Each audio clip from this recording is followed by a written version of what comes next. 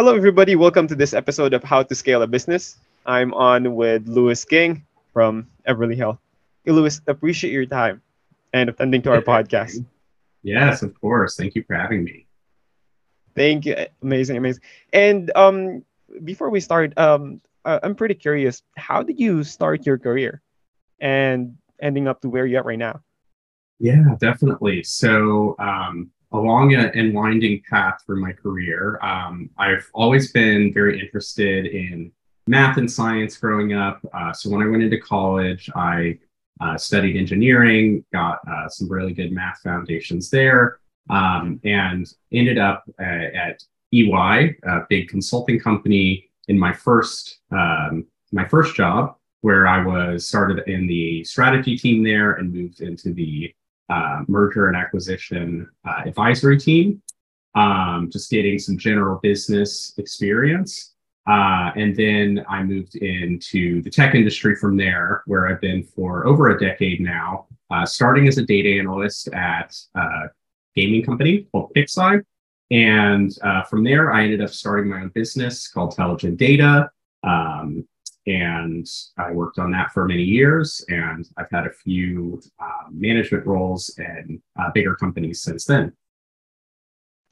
Pretty good foundation in there. And you said you're pretty good with numbers or into numbers as Yes. well. I Yeah. because I also read that book like a Mind for Numbers. It's like basically like a self-improvement book teaching you how helpful it is to learn math and science. So this will help you across like industries or across like learning since it's more into like details again numbers and you started your own business. So Yes. one of the things I'm curious about is what's like every business has a struggle or have like their obstacles that they've been through with their business. But what's like the greatest obstacle that you face in building your own business, and how did you overcome that? Absolutely. So probably the biggest struggle for me, my co-founder and I are both more technical introverts, I would say. Mhm. And the reality of starting a business is that it's at times, especially I was the founding CEO, so my job was uh, maybe like 5% data and numbers, like the things I guess do the best, and 90 plus percent sales, fundraising, networking, which is like a very external facing role that really pushed me to become more comfortable speaking with people, pitching myself, explaining why my product mattered, and trying to convince companies to, spend tens of thousands of dollars a year with us when we had maybe zero or one customer at the very start. So definitely something that really pushed me to grow. 90 over 90% is like Yes, sales and like nine building zero. relation. Yeah. I totally agree with that one. Just building relationship alone and like establishing connection would be like pretty helpful in growing a business. And you're talking about like data earlier. So Yes. in today's world, there are like constant changes like almost every month or let's say every week. So how do you keep up with this latest trends and development? Yes, that is so accurate. Every company that I've worked with over the last 15 years, say, um, we've built a data pipeline or a data stack with various technologies around data processing, storage, data visualization. And every 2 years or so, a new wave of technologies come in that almost completely deprecate the technologies that were leading a year or two ago. So it requires a constant I guess, sharpening of your skills or paying attention to what's going on in the data ecosystem.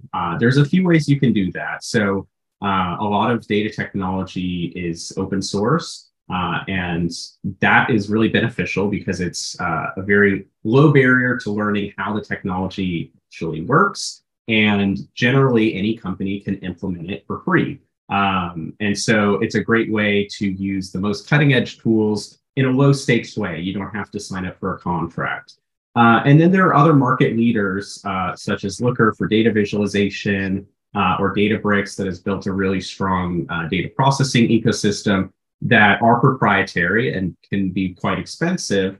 And you can generally learn about these things online, and they generally offer, especially Tableau and other companies, offer free versions of their software for people, even as students, to just start to learn about the software and then implement it in business. Like if you go to a company with, say, 500 people or more, generally they will have the budget to purchase these softwares, and then you can get hands-on experience building with proprietary technology.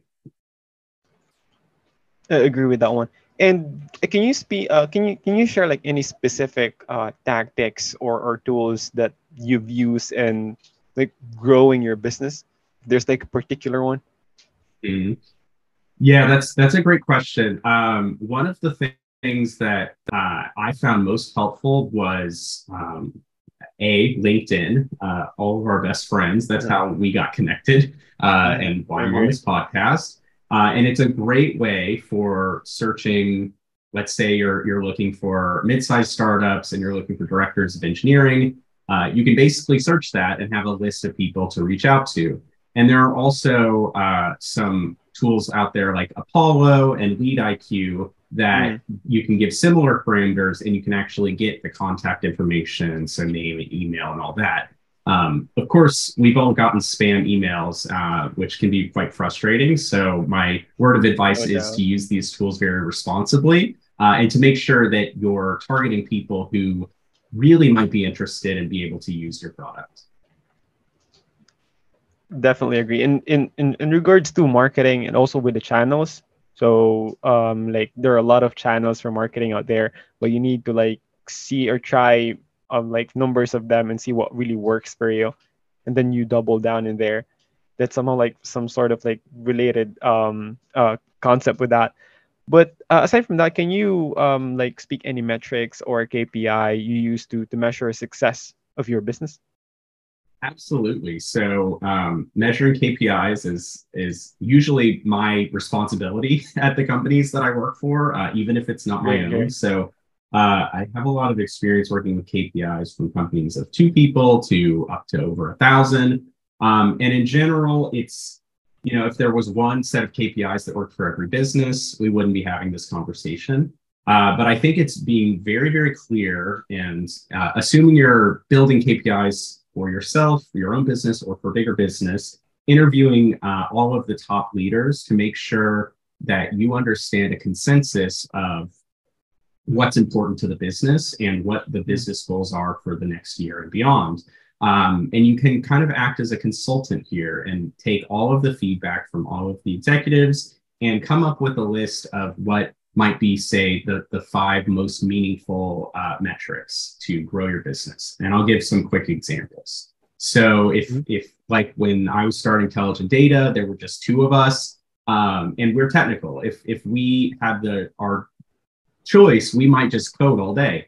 But we knew that we needed to grow the business and get revenue in order to continue working on our product. So our KPIs were literally the number of outreaches per week and the number of cold or warm sales calls per week. And that was what mattered most to us in that critical early stage where we're trying to make sure that we can show some sort of traction to start a business. Now, at a bigger company, it may be something, especially at a web-based company, a little bit broader, especially once you've gained some traction. So some common ones might be around daily active users, or average revenue per daily active user, which is industry standard in the gaming industry.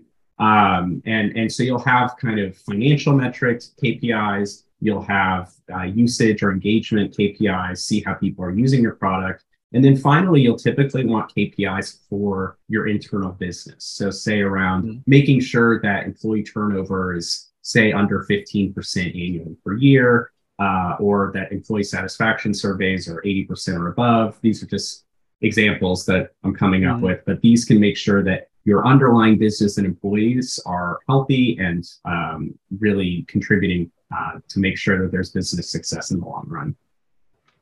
I agree. And I totally agree, especially with the sales and revenue part, like tracking the people that you meet, the people that you have like sales meeting with. And actually, I also got an advice from one of the top marketing agency, which is Richter, the CEO of it, which is Robert Cornish, and he told me like it's very crucial to focus on like sales and revenue because you can pull out resources from there if you're doing good in that area. So yeah, I totally agree with that. And as an analyst, what do you think your industry would look like 5 to, let's say, like 3 to 5 years from now, especially with the AI, this chat GPT around? Yeah, you pretty much you're on the right track. Like I this recent development around AI and ChatGPT, it's to me it's the early infancy days of this new development. It's like the first email sent back and forth that say like, Mm, "Hello, are you receiving this?" AI is going to take over so many aspects of the business world and the life, and I want to be clear that we still need intelligent analysts and people in every function to be able mm, to direct these new tools. So it's generally not about replacing, it's about supplementing. And so that we can have easier lives and we can do more rewarding, complicated tasks, I like agree. complicated analyses, instead of focusing on kind of the more boring stuff or the stuff that can be automated. So, for example, right now, basically every data analyst knows SQL or structured query language. It's a way of accessing data in a database. Um, and we're already starting to see ways where instead of writing queries that look like code and can be complex, you can literally just ask a data tool a question. For example, like how many users logged into my site, or how is revenue trending month over month? And it will intelligently build a SQL query and skip the loop of writing SQL Mhm. code. I still think SQL is my most critical skill. I use it every day as an analyst, so I don't think it's going away. But we're going to continue to have developments. That's just on the data query side, but we also have data visualization where instead of spending, say, hours refining a perfect looking Tableau dashboard, we can Mhm. tell the AI, I want to see these stats visualized over time in a dashboard. And we will get to the point in 5 or 10 years where we might be able to build dashboards entirely just on prompts like that, maybe iterating with the AI to make it look perfect in, say, under an hour instead of spending a week building a dashboard. So, and this is really powerful for stakeholders as well. Mhm. A big important thing for executives who are interested in data is minimizing the time to insight. So basically, making sure that when an executive needs to know something, there's as little delay between asking the question and getting the answer as possible. And with these tools, some executives and other stakeholders can become their own analysts to a certain extent and answer the basic questions. Mhm. Again, this is a benefit because it gives analysts the time to work on the more challenging and the more meaningful projects. So I'm very, very excited about ChatGPT, AI, and what it means for the data industry. Totally agree with that. And it's doing the job intelligently, as you said. That's one Yes. of the like pretty amazing feature about it. And aside from that, we have like a lot numbers of our listeners are in the software and technology industry. A lot of them are like in small to medium sized businesses.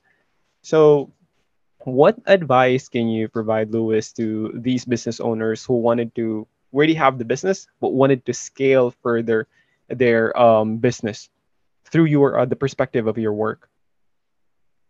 Absolutely. So It's a pretty one general thing that question, right? yes, of course, but I immediately have an answer, which is that data matters at every single stage of your business. It doesn't matter if you're a single one person startup or if you have hundreds of thousands of people. It Mm, always is critical to know what your business is doing and what the health of the business is. And almost always those things are determined by data. So just making sure that you have some way of tracking what's most important. We spoke earlier about KPIs. So defining those KPIs especially if you're a small to medium business, like you said, keeping them very simple and straightforward and easily measurable. What you don't want, and what I've seen so many times, is a list of 35 or more KPIs that all take manual calculations. So it may involve someone from HR going into the recruiting software, joining data with Salesforce just to get one number. And it sounds comically complex, but that's the reality. So for small and medium business owners, just make sure to keep the KPIs very simple so that you can understand them and your company can, and your investors and even your customers can understand these KPIs, and making sure that you have the tooling in place to be able to capture that. And for small businesses, there are many tools like Google Analytics and Mixpanel that can be implemented for free or very cheap to track basic website statistics that will get you 90% of the way there. And then you may have to track some manual sales data either in Salesforce or another customer relationship management tool, and then put those into Google Sheets. But just keeping it very simple, very clear, so that you can track your progress over time without getting too muddied in the details of complex KPIs. Amazing. And you actually provided us like a structure on doing it. So appreciate that a lot. And I also agree with you because in dealing with business, there's like risk, but you can have like a strategic risk taking through leveraging this data or having like a data driven decision. So what you provided to us, Lewis, is pretty insightful, and we can consider it as a liquid gold. Okay, and if anyone wants to connect with you, reach out to you, partner with you, or work with you, what would be the best way to do that? Absolutely. So you can always email me at Lewis at telligent-data.com, Telligent. It's Telligent. And my LinkedIn is linkedin.com/in/LEWISKING. So Lewis King, that's my name. And I've been working on a new website. So once that's available, if you go to my LinkedIn, you will be able to find it and reach out there as well. Okay, that's it. That's it. Pretty amazing. Again, for our listeners, we have another pour of liquid gold from Lewis in here. Amazing individual. It's our pleasure having you in our show, Lewis. And again, what you provided to us is super insightful, and we can consider it as a liquid gold. Thank you so much for being in the show, Lewis. Yes, thank you so much for having me. And seriously, anyone listening to this, please reach out. I'm happy to just talk to you for free and do what I can to make your business dreams come true. Amazing, amazing. And you hear the guy. Everyone, see you in the next episode. Cheers.